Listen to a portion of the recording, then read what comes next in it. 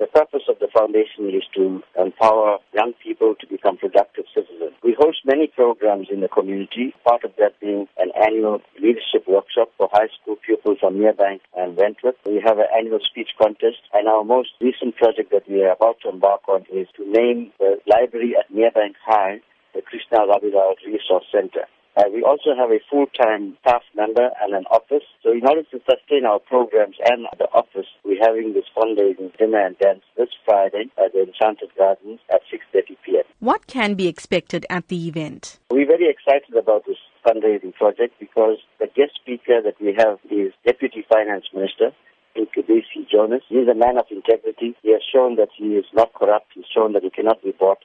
And it is people like him that we need to support. So we're calling upon the communities to come and attend this function and to support the KRF, but also to support Deputy Minister Jonas because of the kind of person he is. For those who may not know of Krishna Rabilal and his place in our history, how can he be best described? Krishna Rabilal was a normal person who lived in Merebank all of his life. He was very active as a young person in the communities, taking up issues of unemployment, of high bread prices, of poverty. And it was that kind of consciousness that he had that made him join the Umkhonto weSizwe, the military wing of the ANC. And the South African Defence Force in 1981 then went into a foreign country, which is Mozambique, and blew up a house that Krishna Rabilal, together with 12 of his comrades, were living. So it was an act of brutality. Krishna Rabilal paid the ultimate sacrifice with his life so that we could be free. The foundation now hopes to honor Krishna Rabilal, but more importantly, to continue with his legacy of taking care of poor people and making a difference in society.